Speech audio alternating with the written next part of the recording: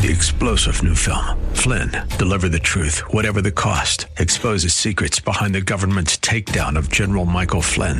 Flynn knew what the intel world had been up to. He ordered the first audit of the use of contractors. This set off alarm bells. He told the truth. He was the most dangerous person for Donald Trump to hire. They had to get rid of Flynn. Flynn, deliver the truth, whatever the cost. Available now. Watch it today. Go to salemnow.com. salemnow.com. In addition to taking care of one another inside the church, what if we developed a lifestyle of taking care of the most needy outside the walls of the church? How would that change the community and our city? Bob Moffett, president and founder of Harvest Foundation in Phoenix, along with Pastor Julian Gibb, talk with pastors and leaders about how sacrificial love by those in the church to those in need outside the church has helped people see and embrace Jesus Christ. It's that demonstration of Jesus' greatest commandment that we'll hear more about today on The Kingdom and Its Stories. For those of you who are listening and watching, welcome to The Kingdom and Its Stories, this particular version of it or edition of it. And today we're privileged to have as a guest Rebecca Vogt. And Rebecca, welcome. We're delighted to have you with us. Thank you, Bob. And Rebecca works for an organization that I worked for many years in my younger ministry called Young Life. And I'm sure that many of those who are listening know about Young Life and the incredible ministry that God started through its founder, Jim Rayburn, many, many years ago. And Rebecca, I don't know, you're probably too young to have ever met Jim. I am. Is it? Unfortunately, yes. He was an incredible guy, and to see how God used his life to influence me and you is really amazing as I reflect back on that. And so anyway, Rebecca, tell us in an elevator version, who is Rebecca Vogt? Yeah, well, I live in Phoenix, Arizona. I was born and raised here. Grew up in a Christian home. My parents have been really faithful my whole life. Really wonderful house to grow up in, honestly. And I felt early on, I think either as a high schooler or in college, just felt drawn to working with adolescents, especially adolescents that were underprivileged and living in the margins.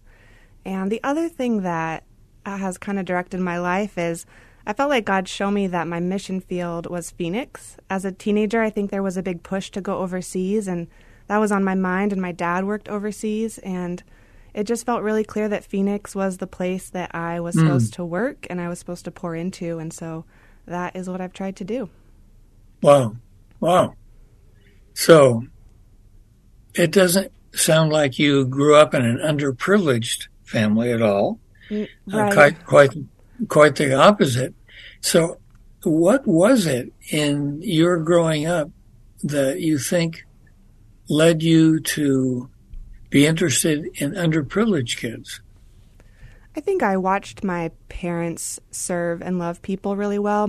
Like I said, my dad worked overseas doing relief and development work in third world countries, and my mom has been a family and marriage therapist my whole life, and I think just growing up with that influence affected me, and ultimately I think God leans our hearts in a direction, and that is the direction my heart leaned.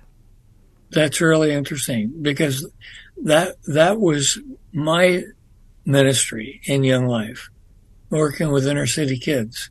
So, well, how did you prepare for doing that? I mean, was this something that you did right after school? Or were you involved in a volunteer capacity? Did you train for this? What was the preparation like for doing what God has led you to do? Good question. I feel like I had very little preparation, actually, but I actually started as a classroom teacher for a number of years. And then kind of towards the end of that, I started volunteering for Young Life, but specifically there's a branch called Young Lives. and it is directed towards teenage mothers and their kids, because the mission of Young Life, for anyone who's not familiar, is to introduce adolescents to the gospel and help them grow in their faith. And years ago, we realized if we're going to reach kids, that includes kids who have kids. And so Young Lives was born. And kids who have kids. Wow. Yes. And it was really simple. A woman who was helping with Young Lives talked about it at my church one Sunday, and I felt moved and wanted to learn more. And it was probably the scariest yes I've said, because I recognized how unqualified I was and how little I had in common probably with a lot of these teenage moms. But it's ended up being one of the best yeses that I've said. Scary yes, but one of the best yeses you've ever said. Well, tell us, give us some examples of how you live out your life as a Young Life staff person and what's the version of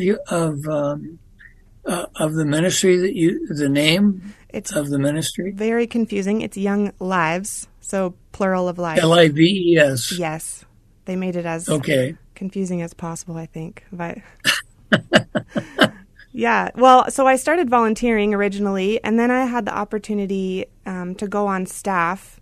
Young Life and Young Lives is really powered by volunteers, and so I got to coordinate those volunteers in Phoenix for a number of years. And then most recently, I'm doing admin work to support other women on staff who are developing Young Lives in their parts of the state.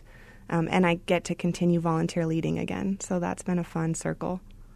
Yeah, so your role is to basically coach volunteers. It was for a number of years, yeah. And now I still get to do that, but I also get to just walk alongside these teenage moms in a day-to-day capacity. So what are some of the biggest challenges that these teenage moms face? Oh, that list is long, but I think the ones that come to my mind most is I think being a mom in general can be very lonely, and so when you add to that all your friends are teenagers, they lose a lot of community. They get really isolated. Oftentimes their families are not stable, or their families are upset at them, and so they lose family community. Sometimes even their churches are not welcoming, which is really sad. And I think that leads to just a general lack of hope. They love their kids, and they've made the choice to say yes to life, essentially. But I see them become very hopeless and very lonely.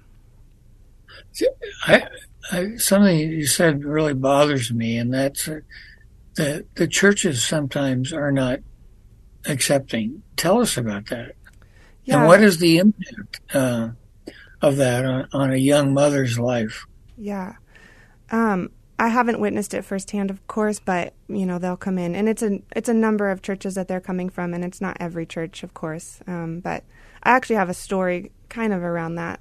One of the girls that I met early on when I started leading with Young Lives, she had her baby at 16, had dropped out of high school, was living in a pretty stifling family situation. Grandma had essentially decided that mom wasn't capable of raising this child, and so she took over a lot of the parenting responsibilities. And the church that they had been going to, she felt very pushed at this. The mom felt pretty pushed out of in terms of community, and just kind of, I think, just an overall feeling of judgment. Like there wasn't a place for her there. There weren't people reaching out to her to support her. And so when I met her, she felt really isolated, really struggled with a lot of depression and self-worth because she didn't have community and wasn't even really raising her kid. Her parents weren't respecting her to raise her own kid. And so Young Lives... What do you mean? What do you mean by that? So her mom, the grandma, had taken over parenting responsibilities, essentially. And I've seen that a number of times where...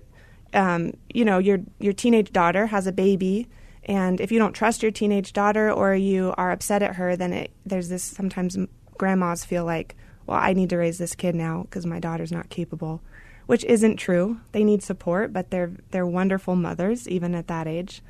And so that's what was happening for this young mom, that she, her daughter almost felt more like a sister than her daughter. Oh, wow. Because of grandma. Yeah. And so Young Lives... Rebecca, what would you say if you had an opportunity to sit down with a pastor of this church, or the youth pastor? Mm-hmm. What would you say to him to help him to understand the situation and what he could do to support this young mother? Mm-hmm. I think teenage moms, and this is from my own experience, are vastly misunderstood. I think there's an idea that they're kind of wild and partying and they're making bad choices and they get pregnant, and it's because they're irresponsible. And the reality is many teenage girls who become pregnant actually have a lot of trauma in their past. They have a lot of instability, and life decisions and relationships have caused them to become pregnant. But it's not because of a wild streak. It's because of a lot of brokenness and hurt that they're dealing with. And so I think if churches and pastors recognized that, I think that would make a big difference. Well, how do they recognize it? You're the professional here. So what's your counsel, to the leaders of that church, the youth pastor, the pastor whose job is to lead his people in responding to the brokenness of the world around them, including the brokenness in the church? What's your counsel to them than just a general, Mm-hmm. Well, yeah, I mean, if there's actual judgment towards teenage pregnancy, that's something in a person's own heart that they need to work through. And I think Jesus over and over again demonstrates his love for women who are living in the margins and women who are living lives that we wouldn't identify as upright even. And so it's really clear that God's heart is for these moms, these young moms. The other thing I think is just awareness. I would hope that churches have youth programs or groups that teenagers are being welcomed into and have community into. And if one of those girls, or and maybe the dad is even in the group, but if they become pregnant, then to move into that and engage in relationship versus, I'm not sure what happens, but pulling away or just I think kids disappear and we don't go after them. Yeah, I can understand how, the upright families, would, I use that word in quotes, would not necessarily want their kids to associate with or be in relationship with a teenage mom. Right. And so, maybe there needs to be some sort of a sensitivity training to youth pastors or pastors to encourage to help mentor their people to love and support these young people that you're working with. Well, and that's where I am really drawn to Young Lives, because Young Life as an umbrella organization is a parachurch. And so the idea is not to take kids out of church, but to draw them into a truer reality of who God is and then push them in the direction of church community. Like Young Life isn't the end all, it's the middle, the bridge, right? And so I think Young Lives, specifically towards teen moms, has the opportunity to bring church communities into that reality and to help them embrace these teenage moms. And the church that I've been at in Phoenix has done an incredible job of that. They've been so welcoming and so generous. And that has been encouraging to me to watch, just a lot of people put their arms around these teen moms.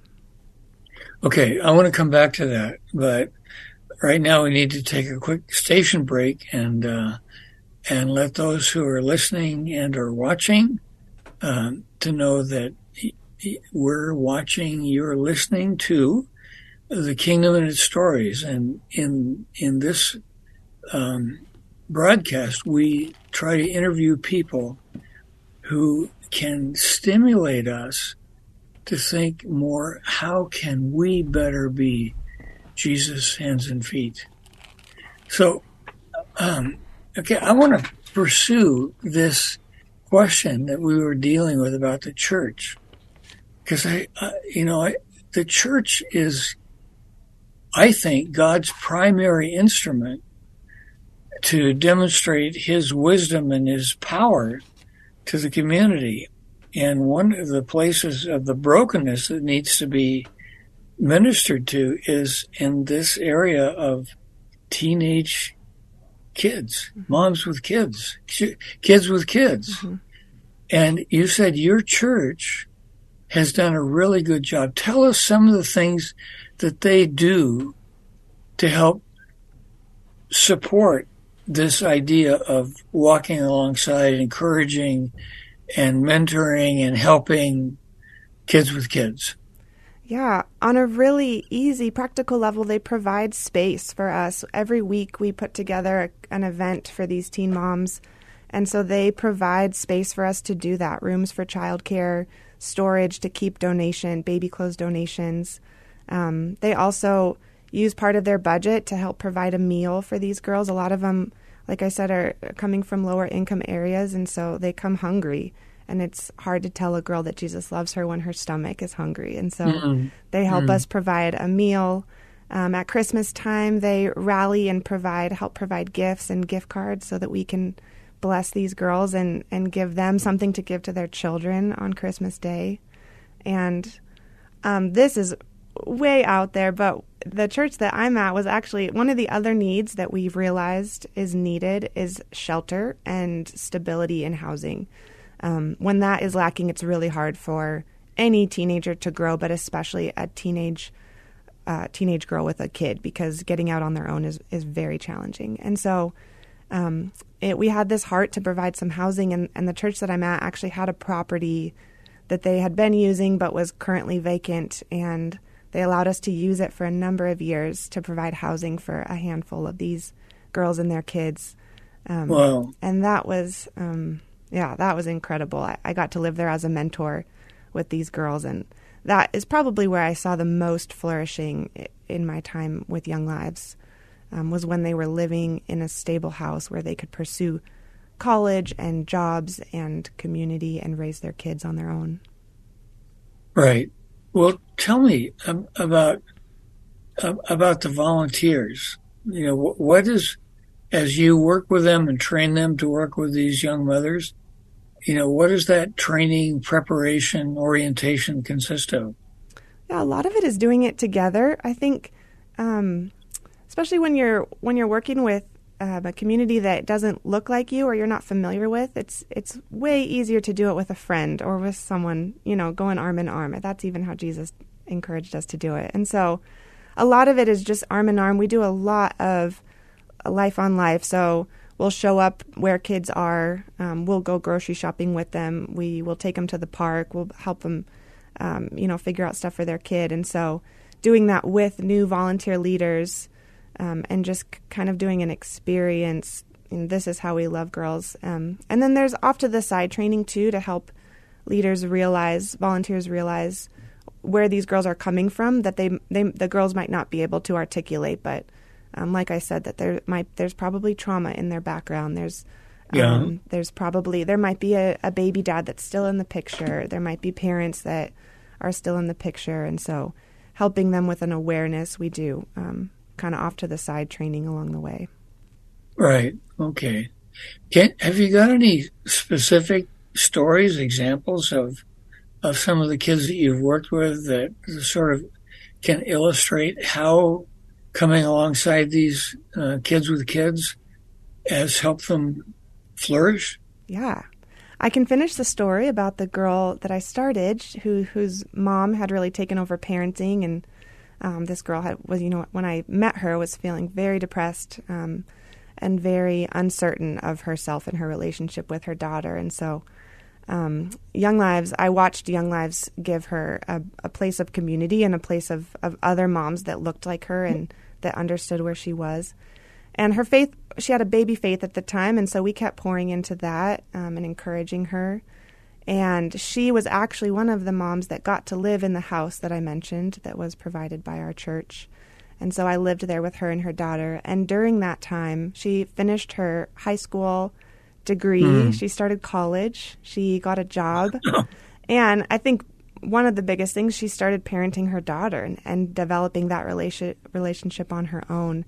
And her describe that. What do you mean parenting her daughter? I think I can guess, but tell me what you mean by that. Yeah, I think her daughter. I think she didn't feel very much authority in her daughters. I mean, her daughter was young at the time. I think she was 2, and she didn't feel much authority to train her and correct her and help her develop. And so, when she was on her own in the house with watching other moms parent, I think it gave her the freedom to really own that and love her daughter in those ways. Instead of her being a little sister, she became her daughter, which she was. And I watched her faith really develop, and now her daughter is almost in middle school, I think. And really, they're such good friends of mine. That's the best gift. Is like, she's not a teen mom anymore. She's a grown woman, and she has a daughter, and their relationship is wonderful. And we just spent time together the other day and got lunch, and they just feel like good friends, and her faith is so strong, and she lives on her own, and she's doing great. Yeah. Oh, man.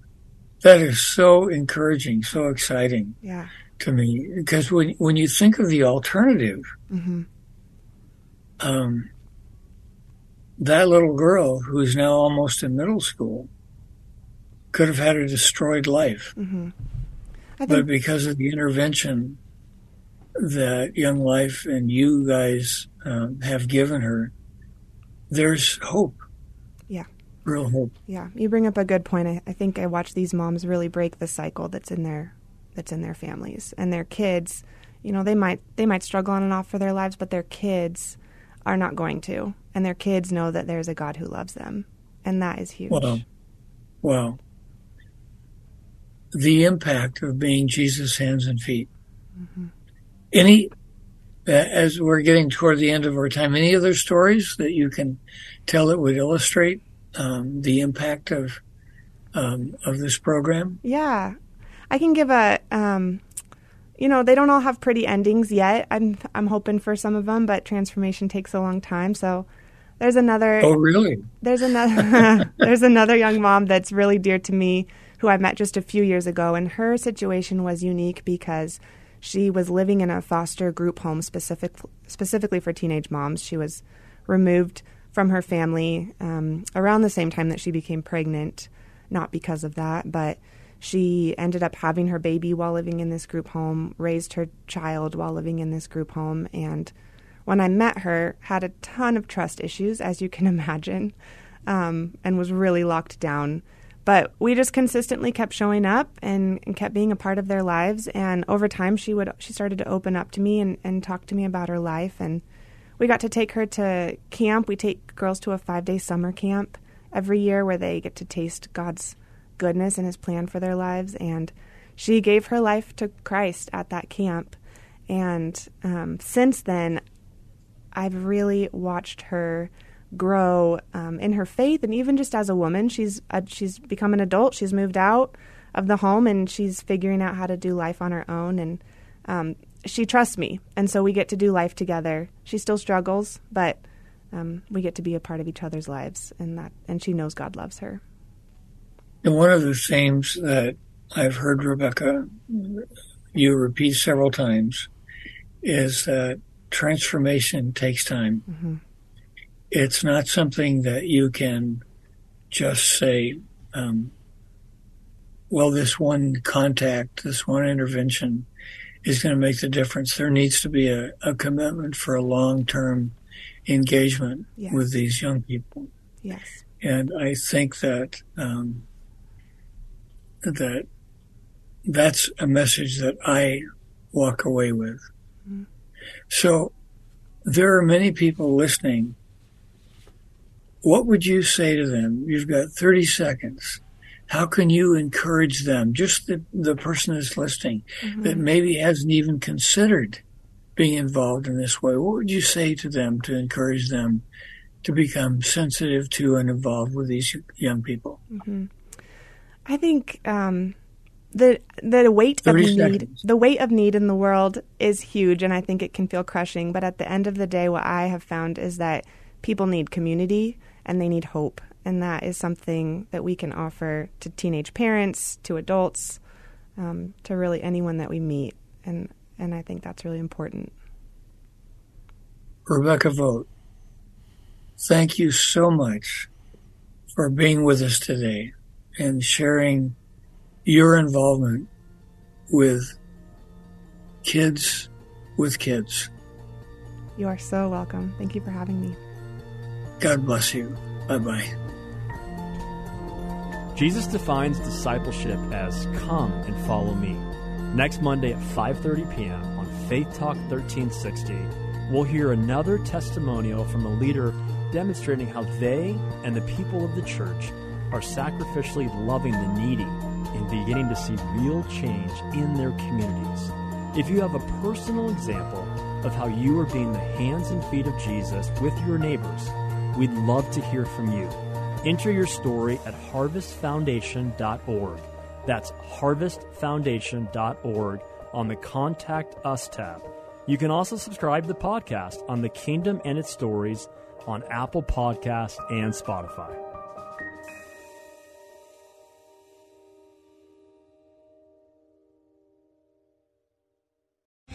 Three-star General Michael J. Flynn, head of the Pentagon Intelligence Agency, knew all the government's dirty secrets. He was one of the most respected generals in the military. Flynn knew what the intel world had been up to. He understood its funding. He ordered the first audit of the use of contractors. This set off alarm bells. The explosive new documentary, Flynn, Deliver the Truth, Whatever the Cost, uncovers the facts behind this scandal. Flynn told the truth. He was the most dangerous person for Donald Trump to hire. I find out the worst enemy that I'm going to face in my life is right here in America. They took my assessment and they wanted me to change it. And I was like, I'm not changing it. They had to get rid of Flynn. With in-depth interviews, archival footage, and never-before-seen personal records of the man behind the headlines. I just felt like I was drowning. Flynn, Deliver the Truth, Whatever the Cost. Available now. Watch it today. Go to salemnow.com. salemnow.com.